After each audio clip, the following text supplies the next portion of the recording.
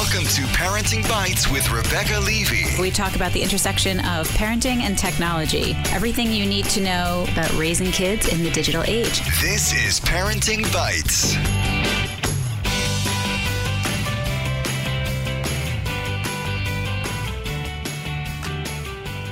Hi, this is Rebecca Levy with Parenting Bites, where we talk about raising kids in the digital age. I am joined today by Amy Oztan of selfishmom.com. Hi, Amy. Hi. And Andrea Smith, tech journalist extraordinaire. Hi, Andrea. Hey, Rebecca. Today we're going to talk about a few different topics that came up this week. The first one is based on an article in Time magazine called The Secret Language of Girls on Instagram. The second topic is going to be all about tech in schools based on the iPad debacle in Los Angeles and also what's been going down here in New York City.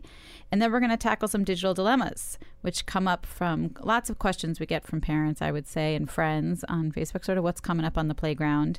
And then we'll have our individual recommendations for you. So I think we jump right in and talk about this article about Instagram and girls written by Rachel Simmons in Time magazine. It really, really went viral. This was so eye-opening. I mean, who knew? Oh, really? Yeah. I had no idea. It was eye-opening. Do you want to give a brief synopsis of it? Yeah, so the article is actually great. If you haven't read it, I highly recommend finding it, The Secret Language of Girls. We'll put a link to it on our Facebook page also. It's really about how girls are using Instagram as both a slam book, I would say, a good old-fashioned slam book, but also using it for public displays of friendship and rankings of your friends, as well as wanting, justification and feeling popular and a measure of popularity. All these things that girls have always done, but now digitally for everyone to see. And Instagram, because it's visual, has become the center of all of this. And it's fascinating. I, of course, looked at my own daughter's Instagram feeds in preparation for this. No other reason at all. I will say that Instagram, because it's so even though it's illegal for kids under 13 to have an Instagram account, I think there's probably very few 12-year-old girls who don't have one, or 11-year-old girls, or even 10-year-old girls for that matter. Most girls, I think, are stalking on Instagram and not posting. I would say the majority of the girls. But it is absolutely the social app for girls. There is no doubt about it. And it is the source of so many dramas and upset girls, finding out there was a sleepover. You used to just find out on Monday. Now you see it happening that you weren't included. Well, that's what really stood out to me was the whole way that Instagram is being used like as a Mean Girls kind of thing and a revenge kind of thing to say to your friends, yeah, I'm really mad at you, and I had this sleepover, and I invited all these friends, and we had a really great time without you, because, of course, when you see a picture like that of your friends without you being included, I mean, that's gut-wrenching. Yeah, it's heartbreaking. It's really subtle, too. It's not like saying, haha, you weren't there. It's just not tagging the person and waiting for them to notice and be devastated. And I have to say, this is one of those times when I'm really, really happy that I'm older because my self-esteem is set. Like if I had to grow up with this kind of instant judgment, it would be a whole other ballgame. I can post a picture of myself on Facebook and Instagram and get 3 or 4 likes and not be devastated. But I can totally see how a girl who just grows up with that, What's interesting is one of the things she talks about in the article is that in their profile description, they put tags of all of their friends. So it's actually part of their profile. And then you'll take out people if you're mad at them, or you'll add people. And that's such a status thing to be able to list people as your people. And I totally did that. I will be the first one out there. I'm sure I have friends from high school listening who are like, yeah, that was you too. But we didn't have Instagram. So we had the BFF. We knew we were BFFs, and it was writing notes to each other during class and who was passing notes to whom and that kind of stuff. It was so different than having it public and silent. Well, it also feels like, when you did that and when I did that or had it happen to me, which I think we probably all did, it wasn't public in the sense that you could see that you were left out. You could go home and cry to your mother, or you could do whatever it was you were going to do or plot revenge. But it wasn't so public that everybody else saw that you were dissed by your friend. I mean, and that I think is such a huge public shaming. You know, I mean, that's gotta hurt. Listen, I gotta tell you, I was away this weekend. I went to somewhere really cool. I was posting pictures on Instagram, and I was like obsessively checking Instagram to see how many likes I got on my picture. I am perfectly self-confident woman with a, very successful career. I was checking every 30 minutes. Ooh, who liked my picture on Instagram? Aren't they awesome? I can't even imagine, going on Instagram and seeing that my best friend had a sleepover with someone else and did not invite me. Yeah, it just magnifies everything so much. Yeah, my girls saw that there was a camp bat mitzvah. They're like in the bat mitzvah age, and there was a camp bat mitzvah that they were not invited to last weekend, the weekend before, and the only reason they knew was because it's not like the whole bunk was there, but a couple kids were there. And they, one of my daughters said, this person had a bat mitzvah, I guess, and we weren't invited. And I said, I've never heard you say that person's name. You've been at camp for 4 years. Are you in the bunk with her? She's like, no, she's just in our age group. I'm like, I've never heard that name before. Would you have invited her to yours? She's like, no. I'm like, then. Yeah. Like, if it had been one of her good friends, I would have felt terrible, but I didn't even know who she was talking about. And it didn't matter. She saw these pictures of everyone having fun, and it looked great, and you feel left out. In the old days, she never would have known about it. You don't know, yeah. And I mean, it's Instagram now, but it was Facebook a few years ago. I mean, that's exactly what was happening on Facebook, is that girls were seeing how they were left out, or people were doing public party invites and not inviting certain people. So, I mean, this article is really eye-opening for a lot of people on how girls are using Instagram, but I think that all of social media is kind of being used in this way. And the question is really, is it a mean girls thing? Is it plotting? Is it revenge? Is it devious? I mean, in the article, they talk about trading likes. I mean, basically, well, I like yours if you say this about me. It just seems so, premeditated. Well, there is a part of the article that talks about that. And I always think this is fascinating because it's actually something I think can be very positive for people now. Is that they are creating their brand, which is so silly to think of a 10 or 11-year-old girl creating their brand. But I do think in some ways, never in history have you had the opportunity to really shape your own persona, public persona. I mean, I know as a blogger, being very aware of what I put out there, I call my blog my living resume. Like, you don't need permission to publish your stuff anymore.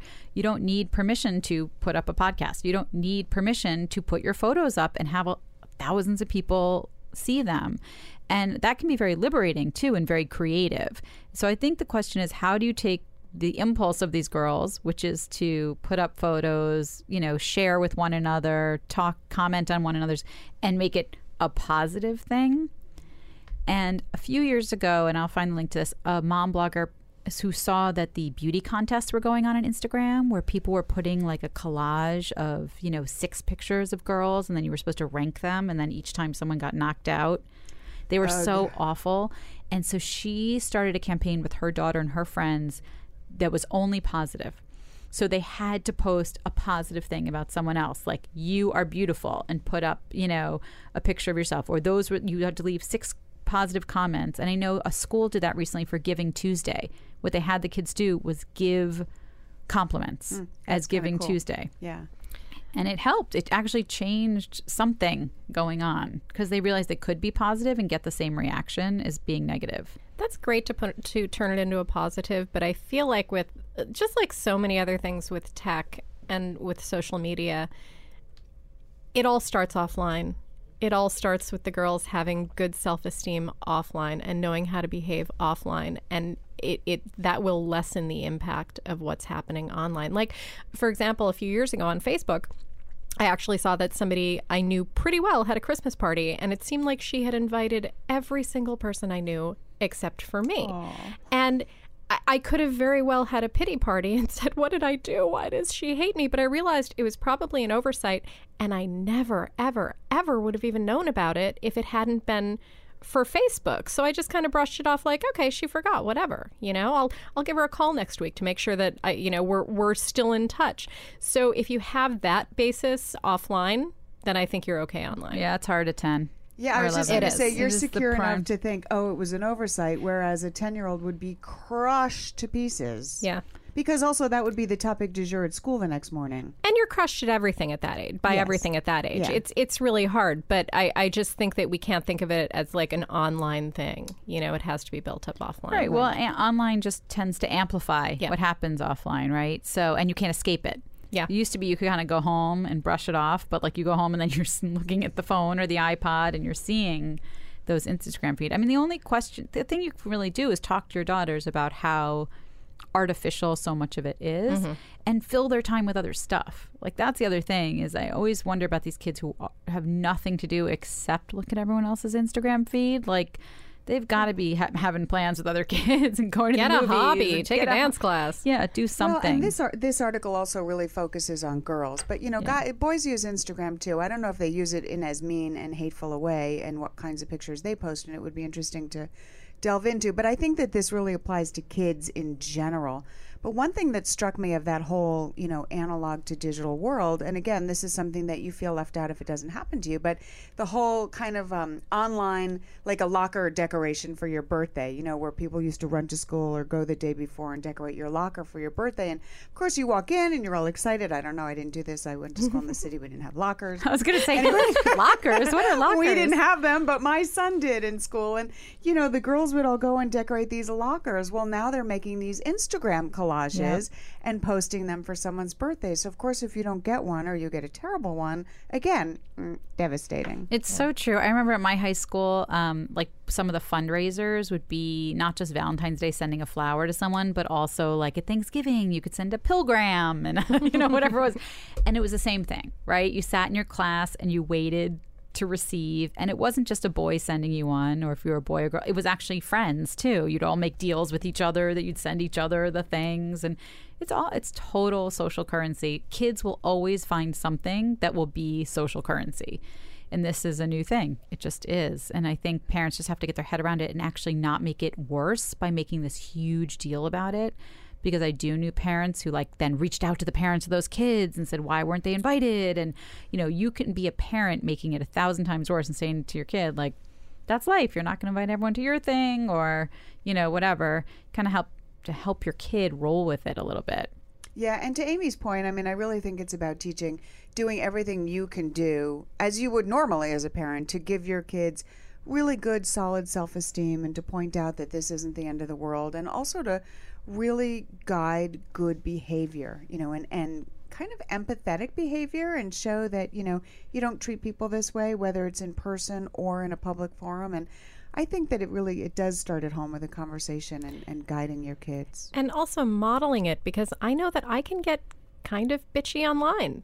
And were my daughter to read that and then go through this, I wouldn't have a huge defense. So, that's a problem. Yeah. I think it's also not modeling the fear of missing out. Yeah. Because there's plenty of that in the adult world. Plenty. And then there's the whole, not feeling like you're measuring up. Halloween's the worst time to be on Pinterest ever because you're just going to feel like such a failure.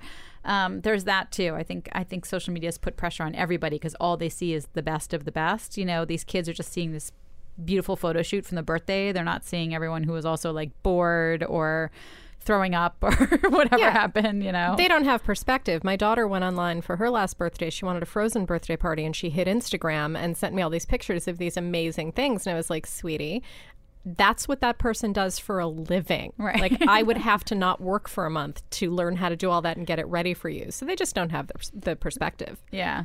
And that's always true, right? That's the bottom line. All right, we're wrapping up that topic. And I'm going to say, so part of it is our kids are always online in some way because mobile has made it so easy. I think kids are just having more and more screen time, and maybe parents aren't considering all that. And that leads us to this whole idea of tech in schools, where now your kids are also getting screen time at school. And recently, LA canceled their very giantly touted, huge PR press release last year for their $1.3 billion iPad deal to give iPads to every child in the LA school district, which is the second largest school district in the country. New York being first by almost double, almost triple, I think, actually. And at the time, I think the outcry was more about, is this where LA should be spending their money when they've had these extreme spending cuts for all of their schools? I know my nephew's school in LA doesn't even have a gym. They lost their gym teachers, but they were buying iPads for every student. And now they canceled the contract, not because they actually think it's a bad idea, but because the FBI is looking into how the contract was awarded, since the one who awarded it had very close ties to Pearson and Apple. And have realized that it wasn't really a transparent process, and obviously a whole lot of shenanigans probably went on. At the same time, an article came out in New York City by Scott Stringer, who's our comptroller. Is he the comptroller, or he's the public advocate? I think he's the public advocate. No, Tish James? Is Tish James public advocate? Oh, no. He's either comptroller or public advocate. He's one or the other. He was Manhattan Borough president, long-time supporter of the New York City public schools. And he discovered that he did a very small sample, which was what was even scarier about it, that all these schools had no idea where their technology was. Huh. That there was... Sounds like my house. Yeah. There was computers just unaccounted for. No one could find any of them. There were closets of iPads still in boxes. Well, when I read this, I was thinking of you saying something to me last year of schools. I'm not sure if it was your daughter's school. But yes, closets full of iPads. That's what I called them. Closets full of iPads because the teachers weren't trained in how to teach with them and nobody knew what to do with them. They just spent all their money and bought everybody an iPad. And they had no money for apps. They bought all these iPads with no money for apps. Look, I'm guessing that all three of us are in favor of tech in schools. I mean, my son is learning how to code in his class in middle school, but I don't quite get how giving each kid an iPad helps. And has anybody tried to explain that?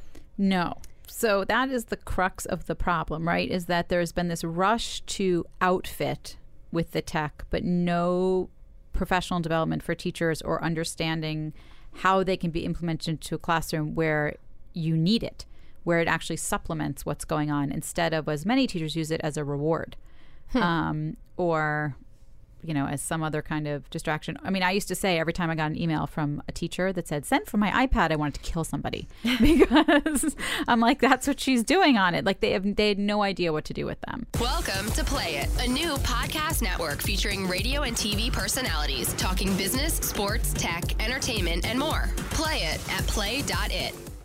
Talking tech, apps, entertainment, and issues around parenting the digital generation. This is Parenting Bites with Rebecca Levy. So going back to tech in the schools, and I think we all three are big proponents of that, but I think that part of this, and there's a number of questions here, but obviously my first question is, would this have been a big deal, and had this guy been more transparent about his relationships with Apple and Pearson, would this be a good thing? Would it be turned around and say, this is great, we're giving every kid an iPad, we're spending money, and in the LA school district there may be a heck of a lot of kids who don't have technology at home, who don't have access to laptops and who don't have iPads and who are missing out on learning what your kids and what my kid learned in school in a different district. So I'm kind of in favor of that. I am in favor of that. But more to the point, I guess, is there a plan? Is there a plan to know what are we doing with this? Or are you just handing someone an iPad and saying, here you go, go play Master Chief? Right, or go watch Khan Academy. Yeah. Just watch a Khan Academy video. I agree with you, but why an iPad? Like there are companies producing those $100 hand crank laptops for third world country students. Like, why not those? That seems like it would be a lot more usable for somebody who doesn't have tech at home than an iPad. Well, I was thinking about that, and I was thinking, why not a Chromebook? I mean, they're really, Toshiba's got a fabulous new Chromebook. I think it's something like $300, incredibly powerful. But don't forget, it's all app-based, and you need to be connected. Yeah. So now you're talking about if kids don't have computers, maybe they don't have connectivity. Maybe they don't have broadband. Well, they're not letting them take them home in a lot of times. A lot of times these iPads stay in school. So you have a device, but it's not going home with you. Well, then what use is it? If you're not going to be able to go home and write your report or your research project Well, which you couldn't do on an iPad anyway, right? Like, so there's two different cases. One is you want to be having better computer classes in school. That's one thing. You want to teach kids how to code. You want to get them ready, give them 20%. I mean, I know my daughter's tech classes were useless. They learned how to make brochures. For 4 years, my girls can make a brochure like nobody's. I should put them on Elance to make a brochure. Maybe it is a good, but that is what they did. They didn't learn how to code. They didn't learn anything else except how to use PowerPoint to make brochures or whatever they used. So there's that's annoying, I think, is that the tech classes themselves aren't really necessarily taught by tech people. So there's a curriculum where they're just making things using the computer for other classes, particularly in elementary school. And then there's the issue of giving access to the internet and learning how to use computers for kids who don't have that at home, which is huge in the public schools, huge in New York, huge in, when you have 75% of your kids getting free lunch, qualifying for free lunch or reduced lunch, you're talking about a tremendous amount of kids at the poverty level. But if they're just iPads in the classroom with no thought behind it, you say to yourselves, okay, but these kids, I know as a parent, I'm asked to bring in paper towel, toilet paper, Lysol, packs of copy paper, tissues, copy paper, markers, pencils. If my school doesn't even have that, but then there's $40,000 to suddenly buy an iPad for every or whatever it is, that seems like an out of whack priorities. So I think then the question is, it looks like bells and whistles, but why? It's like teachers who have smart boards and just use them as whiteboards. They have a $5,000 whiteboard, basically. Yeah. That happens all the time because you have older teachers who are very intimidated and you don't have the professional development built into the purchase. And that's a problem. So maybe, is that one of the answers, is maybe not spend as much money as they spent and use some of it on development, on training teachers, or bringing in, people who can actually teach the kids what to do with these? I think so. I think training teachers is the key to every time they introduce anything new. Mm-hmm. And I think if you don't have teacher buy-in, you have a closet full of iPads.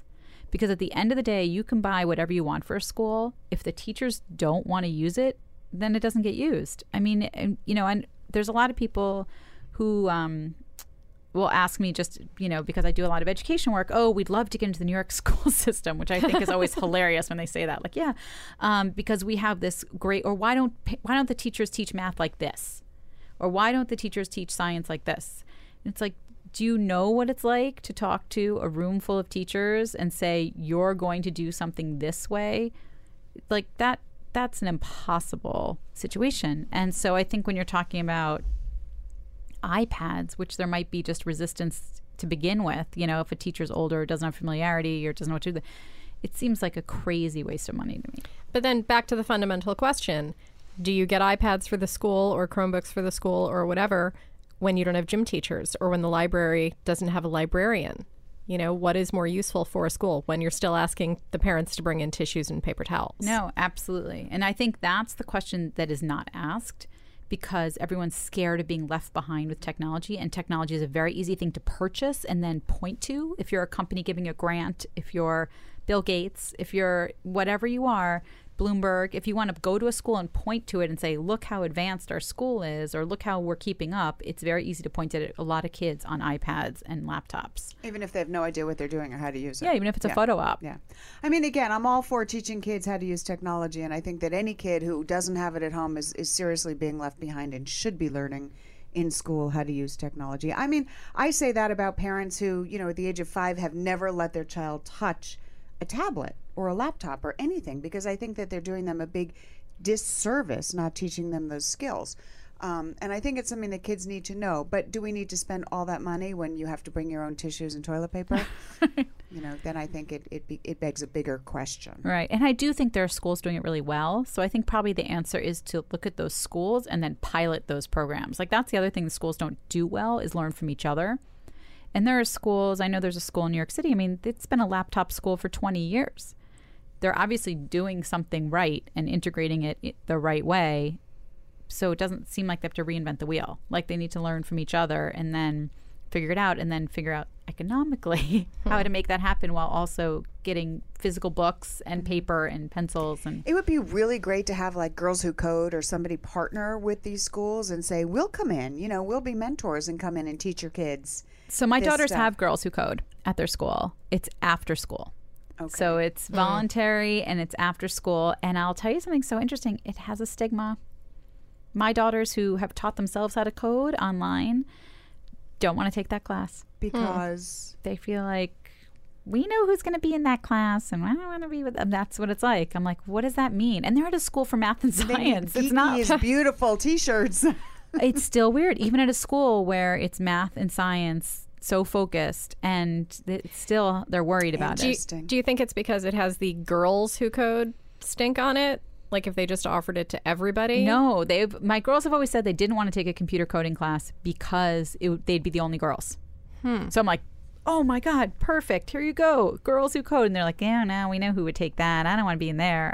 I'm going to kill you. And now it's like, oh, it'll be too beginner. I'm like, you know nothing. I'm like, it's weird. Yeah. It's a great organization. I really love Girls Who Code. Well, to put a more positive spin on the tech in schools thing, I just remembered that a 13-year-old that I know just started at a school where all of their textbooks are on an iPad. Now that I think is wonderful. Love that. Oh my gosh. I mean, my two kids, they don't have that, and their books, their bags are so heavy. they're like so 40 that's a great pounds. thing. Yeah, I think if everything can go on that or on a Kindle Paperweight. Yeah, I don't something. want them up screen, but Then you don't have all of the other issues of everything else that comes with getting the tech. Just put it on a paperweight. Yeah. Great idea. Yeah, I don't know why that's not done. The That would textbook be, thing and makes me listen, when crazy. they get to college, wait till you start spending all that money on textbooks, which are hugely expensive. And while my son was in college some educators were figuring out, we could put out a book every year, which is awesome, and make money every year because you have to buy the 4th edition and not the 3rd edition used online. Or you could do it online and you could update it easily and it doesn't cost any money. That's why they don't the do way it. it does. Yeah, but I mean, it's so much easier to update. If you're in a kind of class that's growing, like a computer class, for instance, you can update that and give new access to it in such a more cost-effective way. Now, the guy who's writing the book and the publishers aren't going to make as much money, so it's a big stink. But boy, I'm all for that. I think every parent and every student's for that. There's actually a great, I'll put up a link to it, but there's a great Planet Money podcast all about why textbooks are priced the way they are. And it was really interesting because I don't want to go on this tangent, but anyway, it's because the professors have no interest in keeping costs low because they're not the consumer and they're the ones assigning the book. There's some economic term for it when the person who's making you buy something is not the person who has any stake. Yeah, that's a whole other topic, That's a right? whole other thing. But school then systems you should also look into the ties with the people who write that book. Well, it's still true too because even in our school systems now, like the New York City school, getting a textbook contract like Pearson and McGraw-Hill, and there's only 3. There's a total monopoly, and it's a huge business, and they still are selling that. That's why they introduce new curriculums every 5 years. All right, we're wrapping that up. So we're for tech in the schools, but not the way they're doing it. That sounds right. And we think lots of programs should come in and mentor and teach these kids. I do. I think they should teach the teachers is what I really think. Okay, so we're going to move on to our digital dilemma of the week, which it's funny. I think this comes up on my Facebook feed at least once a week. Kids using their devices while they're sitting in the restaurants. And this came up this week because family vacations coming up, and this only is a problem for us when we're on family vacation because my nephew and niece bring their devices to every meal we go to. We take a huge family vacation, like 14 of us, and my daughters are not allowed to have their devices at a meal. And then I give in. And I let them, because otherwise they're just staring at their cousins who are on devices. And being antisocial. And it's really actually not fair to them because if the kids all sit at one end and the adults are on the other end and half the kids are on devices, they have no one to talk to. They can't even talk to somebody. So it's awful. I hate it. Have you ever talked to the other parent about it? This is a relative? Yes. We have talked about it. And I think now that their kids are older, they're not little. So I feel like I'm the reverse of how I am normally. So remind everyone how old your girls are. So my daughters are 12, my nephew's 11, and my niece is 9, and my other niece is 6. So normally I would say restrict screen time for littler kids, and you kind of give more permission as a kid gets older. I feel the reverse at mealtime. I feel like at mealtime, the 3-year-old, give them that iPad, let them watch Elmo. They're going to make it through the meal. But at 8, 9, 10, they have to talk. They have to make conversation and eye contact and be a part of the meal. It just gets weirder and weirder the older they are, I think. Welcome to Play It, a new podcast network featuring radio and TV personalities talking business, sports, tech, entertainment, and more. Play it at play.it. Talking tech, apps, entertainment, and issues around parenting the digital generation. This is Parenting Bites with Rebecca Levy. Now, I'm just thinking, you know, I've been now to restaurants where I walk in and I see a family with kids and I'm like, oh, you know, I really wanted to eat here and it's expensive and I wanted a quiet night with my husband and I'm not sitting next to these kids. And then all of a sudden I'll see one of them pull out their iPad and they're so quiet and they're just watching a little video. And I think I want to go over and thank those parents for like trying to think about other people and be considerate and give their kids something to do. Now, would it be better if they were all talking to their kids? Sure. But is a 4-year-old going to sit through a meal quietly? Absolutely not. So, you know, I am one of those people who is all for keeping kids entertained in a restaurant. When my son was little, we didn't have this technology. We used Play-Doh. I mean, I had a bag with Bert and Ernie and Elmo and Play-Doh, and I'm not even going to tell you. Toy cars. Now I see these, handheld Nintendos, and I think, my God, I totally missed out on this in my life. But, the fact is, at some point, kids need to learn to socialize, and they do need to learn to talk to each other. So I do think there's a difference between restaurant meals, where you do want your kid to be quiet a little, and a big family gathering where there's cousins and aunts and uncles and you want your kid to socialize. So I think that there's a little bit, you can certainly talk about restricting screens at the dinner table so long as you're doing it yourself. Right. And being a good role model. Well, now, are you talking about at the family dinner table? Like, Oh, no devices at the oh my family gosh, dinner yeah, table. no way. I've No heard way. people have this debate like it should be a debate. There No. are people who let their kids bring cell phones and devices to the family dinner table at home, and that blows my freaking mind. No. I absolutely not. don't understand it. Now, I don't even answer my regular phone. no, it's Yeah, dinner no, time. I let it ring. Yeah. Sacred. Yeah. When now in restaurants with my kids are 10 and 13 now. I have it's just a rule. You can't whip out a phone. You just can't do it. And I get very aggravated with my husband if he checks his BlackBerry when we're all out to Oh, eat. he has a BlackBerry? He does. Isn't that quaint? So does mine. Yeah. So does mine. I think it's adorable. That's funny. He also has an iPhone, but the BlackBerry is for work.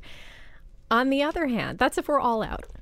And if I'm out with my daughter, devices don't come out because she doesn't have one. So she actually wants to talk to you. On the other hand, every single time I'm out with my son and it's just me and him, we are buried in our devices. We don't want to talk to each other. We're both on the same page about this. And I feel like he has proven at this point that he can be sociable. So yeah, if we're alone, forget it. That's so funny. Like, to me, it reminds me of one of my good friends in college had a boyfriend who read the paper like in front of his face when you went out to brunch. I mean, it was so rude. And it's just like the same thing to me. Like, it's one thing if you both go out to brunch and you decide we're splitting the paper up. I'm getting, this section, you're getting that section. We're going to read it together. But he used to just like put it up like a freaking wall. And I feel like the phone's the same thing. What I worry about with the kids is that it becomes this norm where then they don't know how to make conversation with their grandparents, with their aunts, with their uncle. They don't know how to make eye contact. And you see a lot of that, or just this expectation. Like, I also understand it as like a meal extender. Like, you've gotten to the point and the adults still want to hang and have a drink or have coffee or whatever it is. And you're kind of like, all right, now you guys can get on your phone. But I agree with you, Andrea. Like, if I'm in a home and it's a family gathering, like it's Thanksgiving, no. No way. No way. And we're tech lovers. I don't understand. Yeah. I don't get it. I Now, don't either. there is actually one exception to that. I just said that there was a no tech rule at our table, but this has been a point of contention for a decade. On weekend mornings at breakfast, my husband props up his phone and likes to read the paper while we're all eating. And I don't know why I have this mental block. If he had an actual newspaper, we get the New York Times on the weekend. If he had the newspaper there, I don't think I'd have a problem with it. So that is why That's I started so getting the interesting. newspaper. That is exactly why I realized my daughters don't know what I'm reading when I'm on my phone. Huh. For all they know, I'm on Facebook, I'm on Twitter, I'm on whatever. They don't realize I read the paper. No, he's on the New York Times, and the New York Times is in the bag in the hallway. Right, but they don't know that. So this is so not about this digital dilemma. It's so about something else. Off topic. But Reach Out and Read, which is this amazing literacy organization, they have all these studies, right, that kids who live in poverty don't have a book in their home. And that one of the ways that kids learn to read and learn literacy is being read to, but also seeing other people read. We are now a generation of parents who read on a Kindle or a tablet, and our kids, to them, that's just a screen. They are not seeing you with a book in your hand. And the long-term effects of that are going to be very interesting because they do model behavior really young. And I realize my daughters don't see me reading the same way I saw my father reading. And we had walls and walls of books, right? I grew up, we had a library in our house. And I would just pull whatever off. I read such inappropriate stuff, but it didn't matter. Like, it was all there and I'd be pulling it down and reading it. My daughters, I mean, I have my books, but I don't have the same amount of books anymore. We have culled them. We have gone through them because everything is digital. I just realized But that. isn't that also like today, kids, there's no differentiation for kids because all their content, movies, videos, TV shows, books, now textbooks are coming into them digitally. So I don't know that they really differentiate that screen time of, oh, you're reading a book and that's a positive thing as opposed to my Instagram, which is a negative thing. I don't know that they make that correlation. Now, my husband, it's interesting, Amy, does the same thing. He's got his New York Times app. That's it. I'm like, I can't believe we're paying this every month, but he does. And I know he's reading the Times when he's sitting in the chair in the office. He gets up from the desk and so funny. physically moves. He's either there first thing in the morning or late at night, and he's sitting in the kind of recliner chair reading his iPad. I know he's reading the Times. That's just like the mode. And I think my son gets it. He knows Dad's reading the Times as opposed to, playing Words with Friends with my mother or whatever else he might be doing. But here's an interesting thing. We were away this weekend. So going back to the restaurant situation, we were with families. It's always very kind of, do you say something? Do you not say something? And we were going out to dinner with 17-year-olds. And I thought, oh, this will be interesting. We're in this nice restaurant. The only person who whipped out their phone and took pictures and started posting on Facebook was the mother of the 17-year-old, not the 17-year-old. Right, because the 17-year-old doesn't want to take pictures with his mother on Facebook. She's so excited she's out with her son. He's like, no, don't post that. There were no phones coming out, no texting, no emailing. It was really, I kind of was like wanting so badly to grab my phone and see if I had any messages, and I didn't because he didn't. Right. Well, what about when you're out with your friends when there are no kids? Do you guys do the phone stack where you put all the phones face down in a stack and whoever takes their phone first pays? That would be great to do because I have one friend who, honestly, I will talk to them and I look up and they are on their phone texting and going, yep, and I think, oh, that is so rude. Yeah. I actually have a case that has a cover over the screen. So I have my phone in case I get a text message and I have to check it, but I don't look at it when I'm out with my friends. Unless someone else pulls one out first, and I'll do like a check. Yeah. Occasionally, or go to the bathroom and do a check. Well, occasionally there will be like 4 or 5 of us sitting around a table who are all bloggers, and we kind of get it. Like if we all just look down at our phones for 5 minutes, it's a kind of a mutual agreement. So if someone else picks it up, then you're okay picking it up. You just don't want to be first. Yeah, you don't want to be first. You don't want to pay for lunch.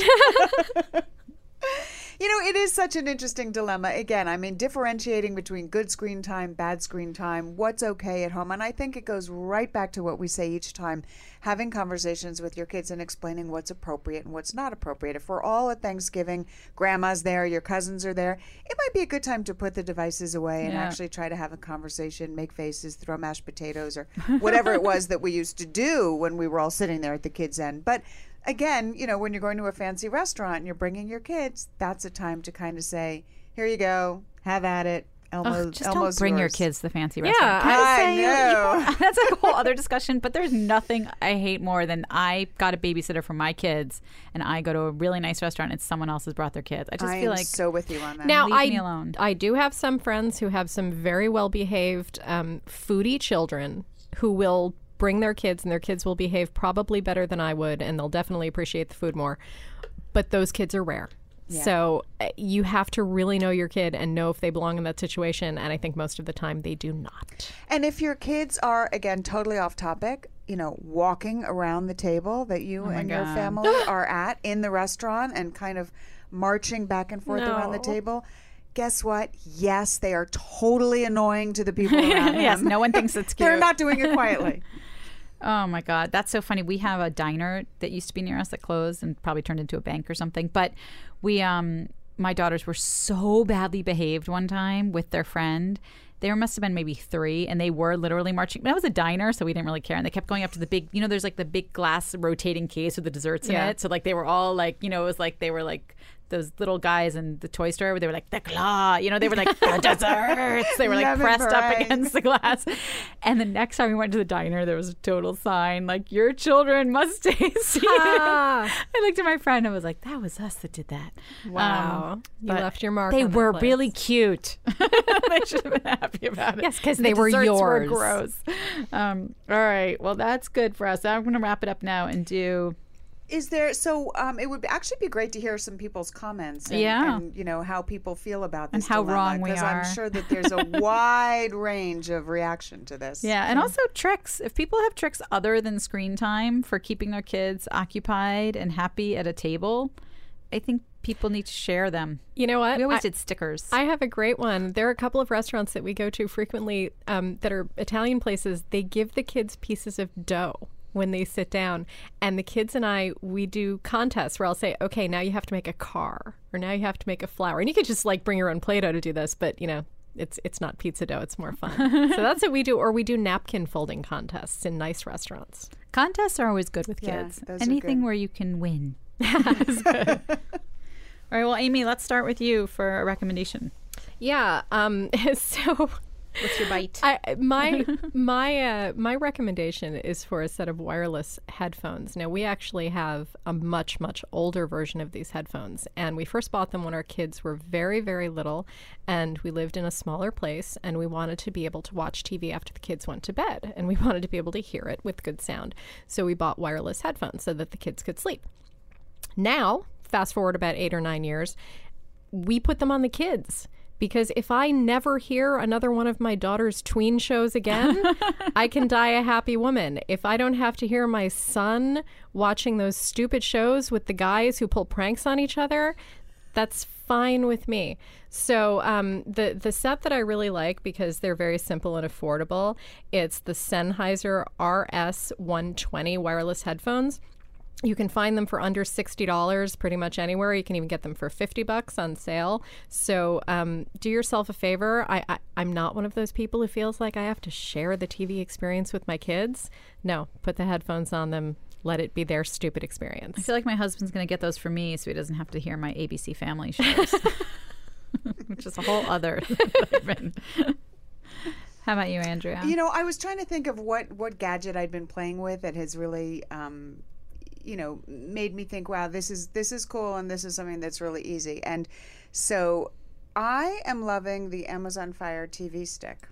Ooh. And I like this a lot because now my mother is very, trying to be tech savvy. She's got an iPad. She likes to watch things. And a commercial. And in a commercial.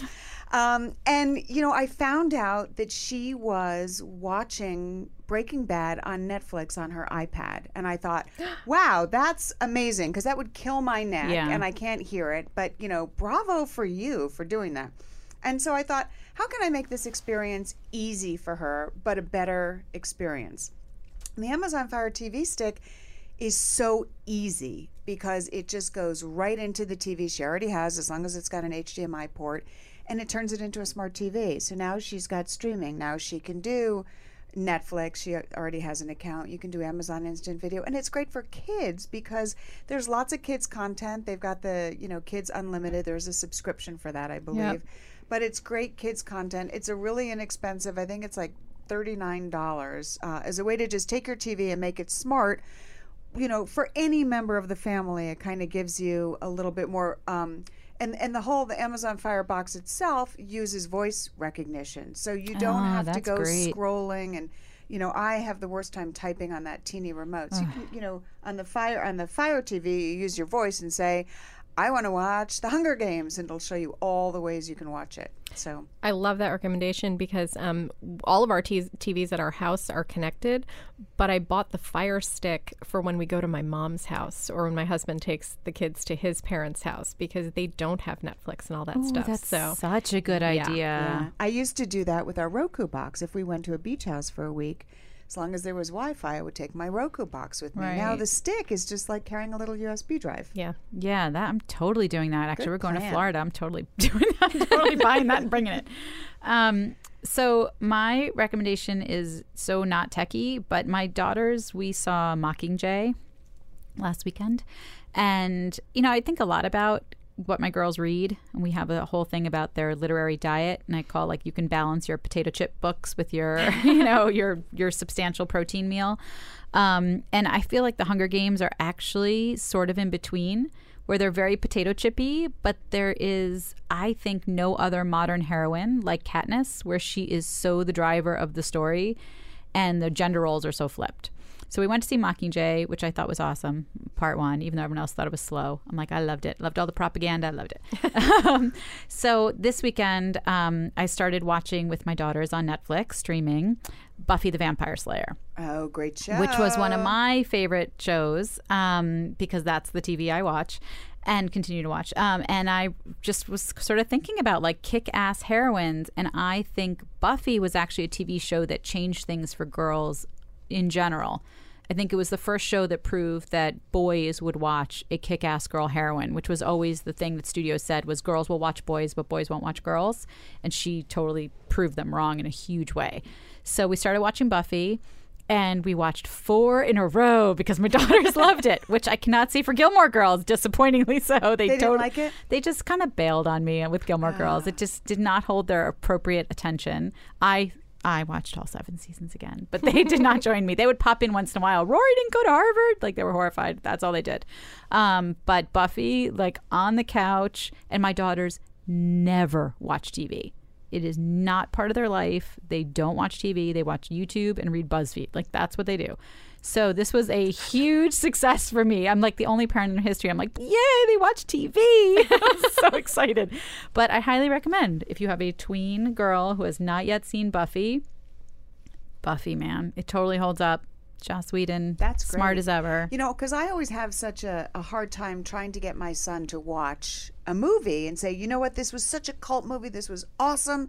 You know, Saturday Night Fever. Like, he, to this day, come on. refuses to watch it with me. And I say, you can't go through life without having watched this. You can't. But when you look at it now, the movies are so slow. The action is so kind of negligible. They're not what kids are used to. That happened with the today. Goonies. I was so excited to show my daughters the Goonies. They were like, when is this starting? And it did. It took forever to get going. I was like, geez, I forgot. It's slower. My kids watched the first 20 minutes of E.T. and bailed. I mine wanted too. to cry. Mine too. They were like, it was way too slow. You know, the funny thing is we totally did not talk to each other about our recommendations before this, but they all get to go together so well because you can watch Buffy on your Fire Stick on Netflix with the headphones on. This is just perfect. We just tied that up with a bow. It's all a package That's deal. perfect. Well, thank you guys. Thanks, Amy. Oh, Thanks, lots of Andrea. fun. This Thank was so much you. fun. And we hope you join us again next week. You can check out all the things we've talked about today on our Facebook page at facebook.com/parentingbites. That's BYTES. We'll have links to things we talked about. We'll take your questions, ideas for other shows, suggestions you might have. We'd love to hear from you and tell us what your dilemmas are raising a kids right now in the digital world.